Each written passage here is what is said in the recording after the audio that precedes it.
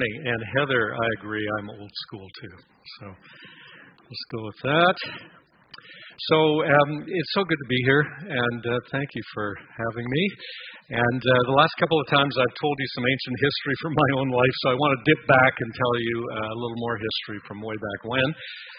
So it was the year after I graduated from university, and I didn't quite know what I was doing, and I hit the fall and ended up finding a job at Eaton's department store, which of course doesn't even exist anymore. And then I got an invitation from some friends who had been in Vancouver for a number of years, moved back to Seattle. They'd been involved with Young Life here and Young Life there, and they had taken on a position to be the host couple of Fellowship House in Washington, D.C. The Fellowship is a ministry that works with congressmen and others in Washington, D.C., drawing people together in prayer and reaching out and sharing good news. And so they had gone to be the host couple at this house, a beautiful mansion in the heart of the Embassy District in Washington, D.C. When they got there, they found that their cook had quit, which was an important element of what they did because they hosted all sorts of meetings. And so they phoned me and asked if I would be willing to come because I had cooked for the last previous summers at Camp Up the Coast run by Young Life called Malibu.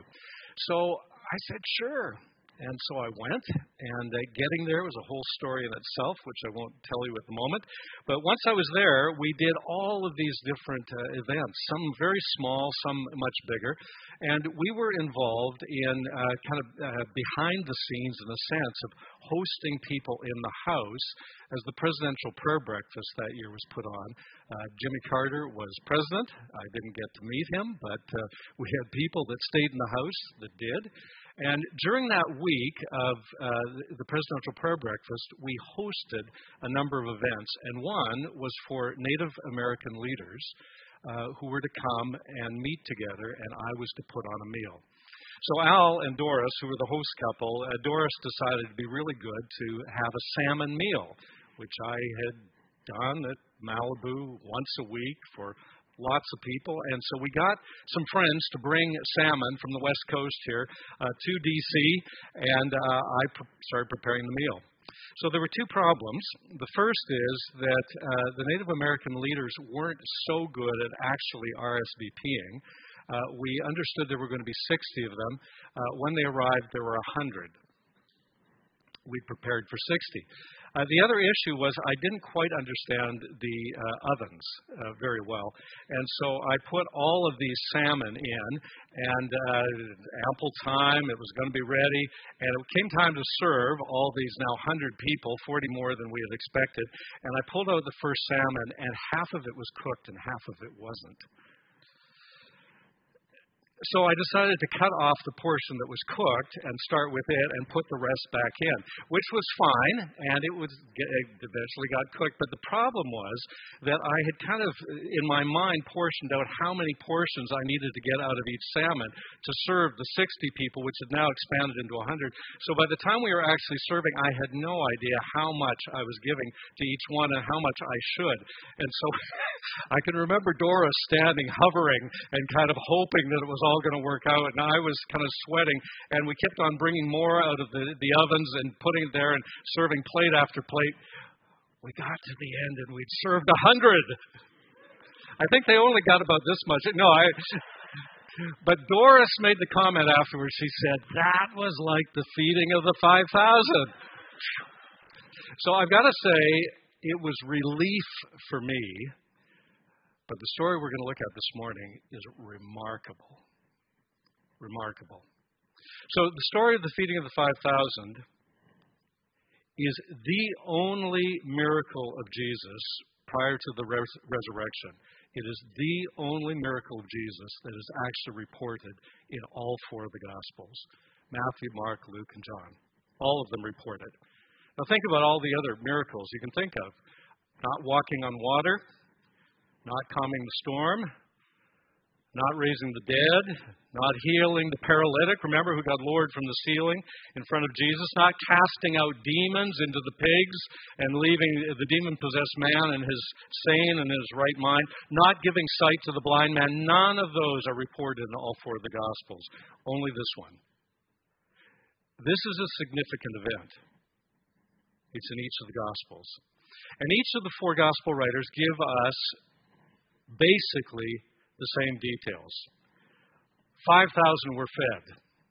5,000 men, that is, not counting women and children. So it's up to potentially 20,000 people that got fed at this event. All four of them tell us it was 5 loaves and 2 fish. That's all there was. People sat down on the ground. Jesus prayed. He began to break the bread and distribute it. He did the same with the fish, distributed it. They all ate. They were all satisfied. The leftovers were collected. And how many basketfuls? 12. We all know the story. All of those details are in all four of the Gospels. But there are also a number of different insights which come out in the different Gospels. It's fascinating to read. They round out the story more than we would have otherwise. So Mark and Luke both let us know that this event happened immediately after the disciples had returned from a mission trip. And now they've returned. Mark adds the detail that when they reported to Jesus what had happened during their mission trip, there were so many other people coming and going that they didn't even have a chance to eat. And so Jesus decided that he would take them away to somewhere quiet. Now, our story tells us how that worked out, but that was the intention. Matthew gives us the further that Jesus went with his disciples to the far shore. And then he very deliberately adds in a detail and says this: the Jewish Passover feast was near. The other Gospel writers don't tell us that. John didn't need to put this in, but he does so deliberately. And it seems that this is his way of alerting us to the fact that this event may have some connections with the great Exodus miracle from the Old Testament. And it sets us up to remember that God himself gave manna, bread from heaven, to the Israelites as they were traveling in the wilderness. And that's going to set us up for the theme later in this chapter, where Jesus himself says he is the bread of life. But we're not going to get there this morning. You can look at that yourself later. As Matthew, Mark, and Luke unfold the story, they put the initiative in the disciples' hands.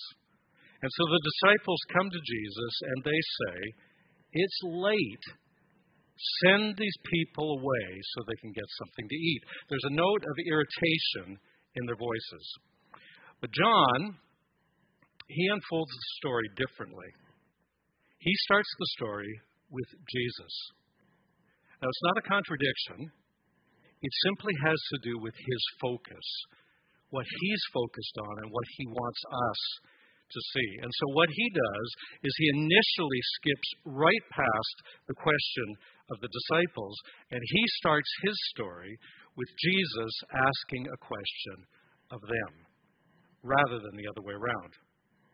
Because John's got something that he wants us to see. So Jesus specifically singles out Philip and he asks him this. He says, "Where shall we buy bread for these people to eat?" So Philip is actually a logical one to ask. Philip, together with Peter and Andrew also, were from the town of Bethsaida, which is in the northeast corner of the Sea of Galilee, and it was the closest community to the place where they likely were on the east side of Galilee. And so Philip's a logical one to ask. He would know as well as any the surrounding area. Philip, incredulous, just balks at the idea, and he says this. He says, 8 months' wages would not buy enough bread for each one to have a bite. But then Andrew, he comes forward with this young boy who happens to have brought a lunch with him, the only one who thought ahead. He's got 5 barley loaves and 2 fish. And Andrew says, "There's this, but how far will they go among so many?" So without hesitating at that point, Jesus then tells the people, get the people to sit down on the ground. He then takes the bread and he gives thanks. Very likely he used the very traditional Jewish prayer. He would have said, "Blessed art thou, O Lord our God, King of the universe, who brings bread from the earth." And then he broke it and he distributed it. And John tells us that they got as much as they wanted. And he did the same with the fish. And when everyone had had their fill, he said to the disciples, "Gather the pieces that are left over, let nothing be wasted." And they did, and there were 12 basketfuls. Now, there are many, many things that could be gleaned from this story, but this morning what I want us to do is to take this story as a case study in faith, to see it again as a parable, as it were, about prayer. Anybody need encouragement in praying? Case study that has particular application. Because in this season, I bet you that you as a congregation, and those of us that love this community as we stand alongside, we're asking questions in prayer like, "Lord, what are you wanting to do here?" We're praying for you to sustain us. We're praying for the leadership team. We're praying for new pastoral leadership. We're praying for renewal and refreshment in this season, that you would continue to use this congregation in the way that you're wanting to. We're praying for a renewed direction in this season. We're praying for increase of hope, dear Lord. Portland, George Fox, and got in touch with them, and they said, yeah, it's true, but I'm sorry, you're 2 weeks too late. So she found another one, Whitworth University in Spokane, Washington. She phoned them, and the woman said, "I'm sorry, you're 2 weeks past the deadline. But if you send the application right now, we'll slip you in." So we did, and we thought, amazing. And we thought this was just a shoe-in. There's this exchange program. It works. And then we discovered we weren't going to hear anything until the earliest beginning of April. And we just have to wait and just see, is what they said. We started getting the sense that maybe this wasn't as much of a clinched deal as we thought it was going to be. So Patrick then applied for school in his own right, got accepted there, got a scholarship in his own right for $19,000. Wow. Got financial aid for another $14,000 each year. Wow. But tuition down there is $47,000 US. And we thought, he's got to get this exchange program scholarship. So anyway, we ended up going to an open house they had at the end of April. We still didn't know, but we thought we'd better go and see what the school's like. Well, we fell in love with it. More importantly, Patrick fell in love with it. And so we had a conversation with a few people, and we discovered actually this exchange program is not a shoe-in. The previous year, they didn't award it to anyone, 0. And for this year, they were rewarding 5, and there were 40 to 50 applicants. Wow, oh my goodness. Then we thought, well, maybe if he doesn't get it this year, he could get it next year. And we ended up talking to the woman that was the head of admissions, and she said, "I'm sorry, if he doesn't get it this year, he won't get it." And so we got in the car on the night after this open house and drove away, and we loved the school, and we were so excited about him going, but we thought, this does not look very possible. And we got as far that night as Bellevue. We stayed in a hotel, and I remember lying in bed in the dark, and I prayed, and Sarah prayed, and then Patrick, with great passion, prayed, "Dear God, would you please open this up?" And the next day we were driving around. We were going to do a little bit of shopping before we came back home. And Patrick said, "How do you know whether it's God's will or not?" He said, "I don't really want to go into huge debt. How do I know?" And Sarah gave him the scripture from Proverbs 3, 5 and 6, "Trust in the Lord with all your heart." And so we were talking about that. And then as I was talking with Patrick this week, he remembers that we prayed right at that point in the car. And after we prayed, Sarah had her phone, and this email came into her phone. It was copied to her. It was to Patrick. It was from Whitworth saying, "You've got the scholarship." And we rejoiced. So I've got to say, I wish that all of our prayers were that successful and that concise and that compacted. But the fact is that it was drawn out enough that we understood the impossibility. And then the Lord came through. We will never forget. I guarantee Patrick will never forget. The Lord used it to test us. And so in this moment in the life of Granville, I'd like to say to you, it's for your good. It's for your good. The Lord is doing things in you as members of this congregation that could not happen otherwise.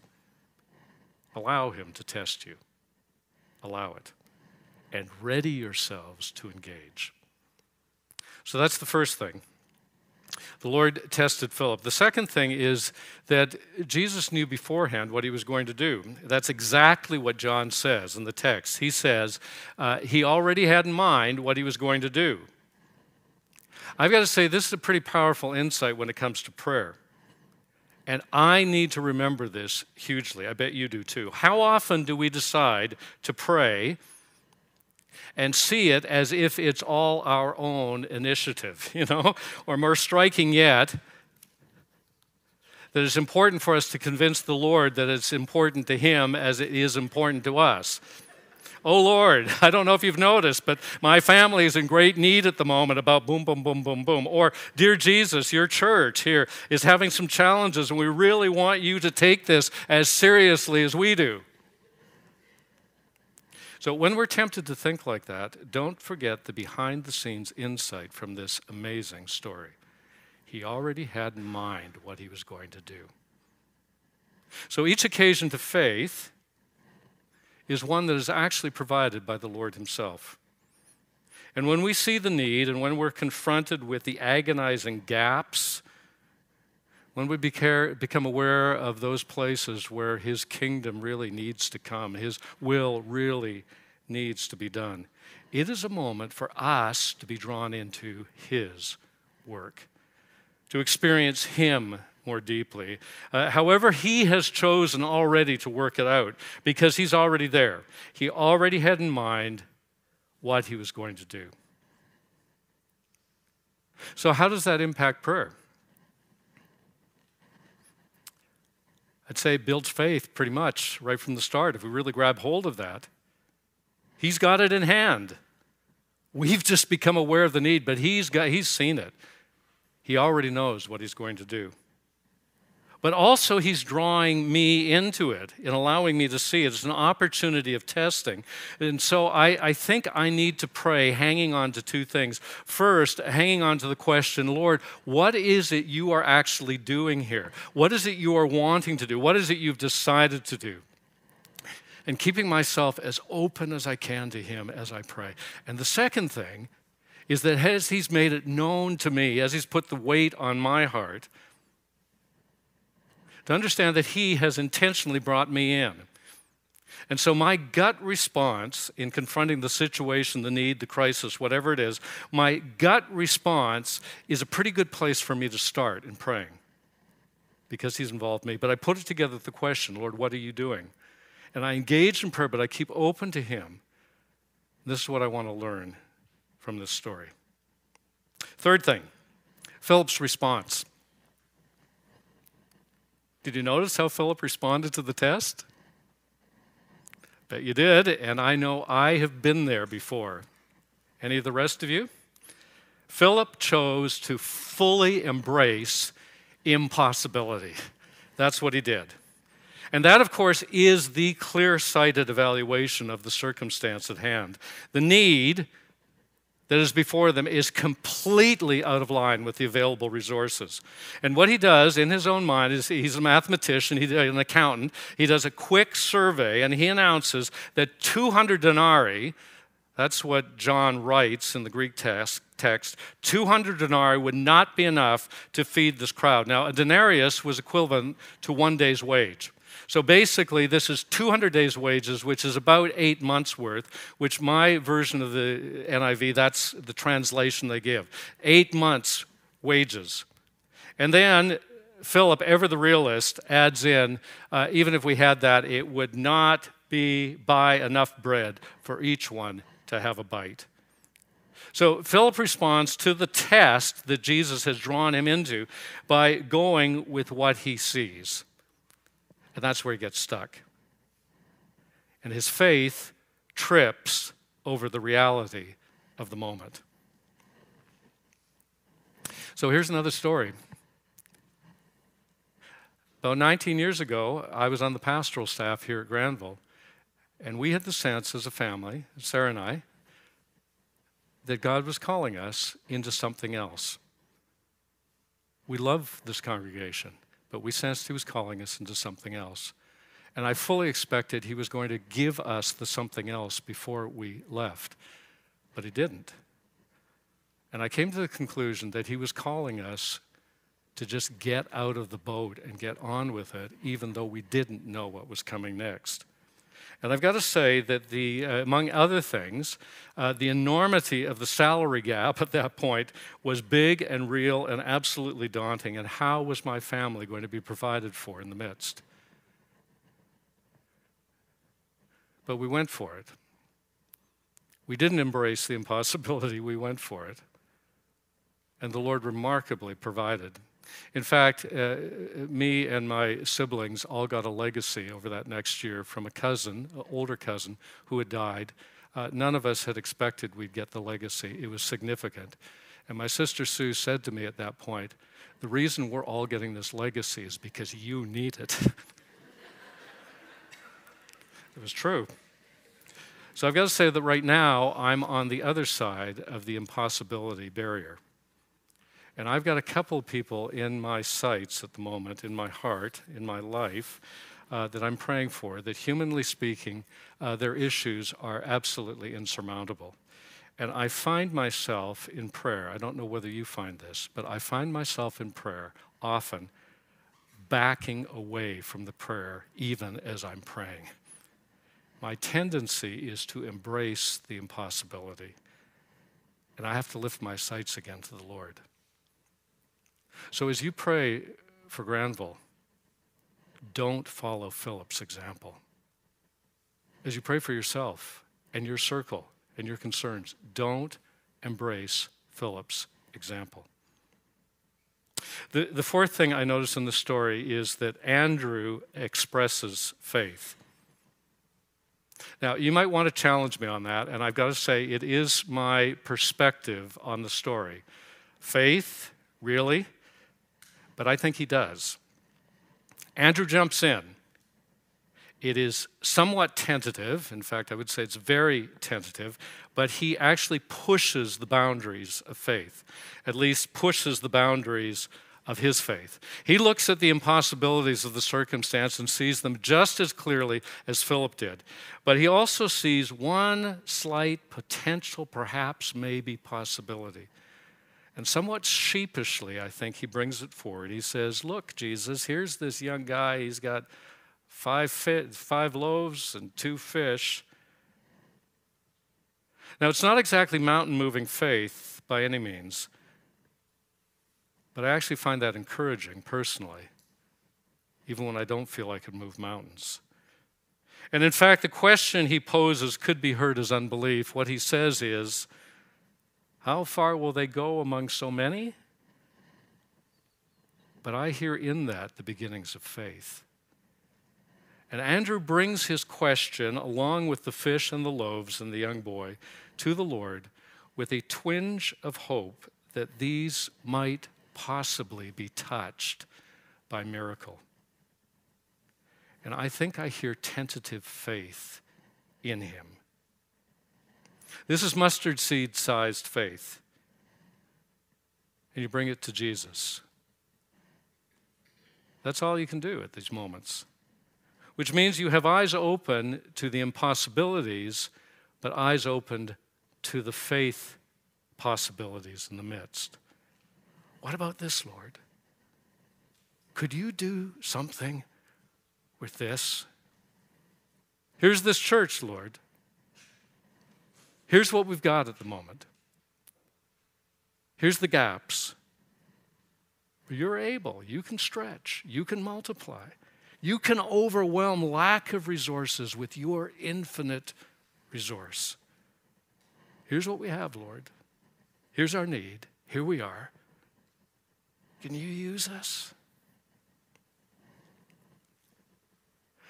I know you're praying. I want to invite you in a fresh way to enter into prayers for Granville. Not tripping on the impossibilities that you may see, but taking faith in hand and presenting it to the Lord. So remember this story. And I want to invite you in your own circle and your own concerns, the things that weigh on you that the Lord has put before you intentionally. I want to invite you to not let faith trip on the realities of the moment, but to bring it before the Lord and say, will you work here? Will you work here? Here I am. Take the little I've got. So here's the end of the story. And I want to give it to you in 4 bullet points. 1, Andrew asked the question. 2, all the disciples saw the answer. 3, they never, ever, ever got over it, Philip included. And 4, believers like us have been reading about it ever since.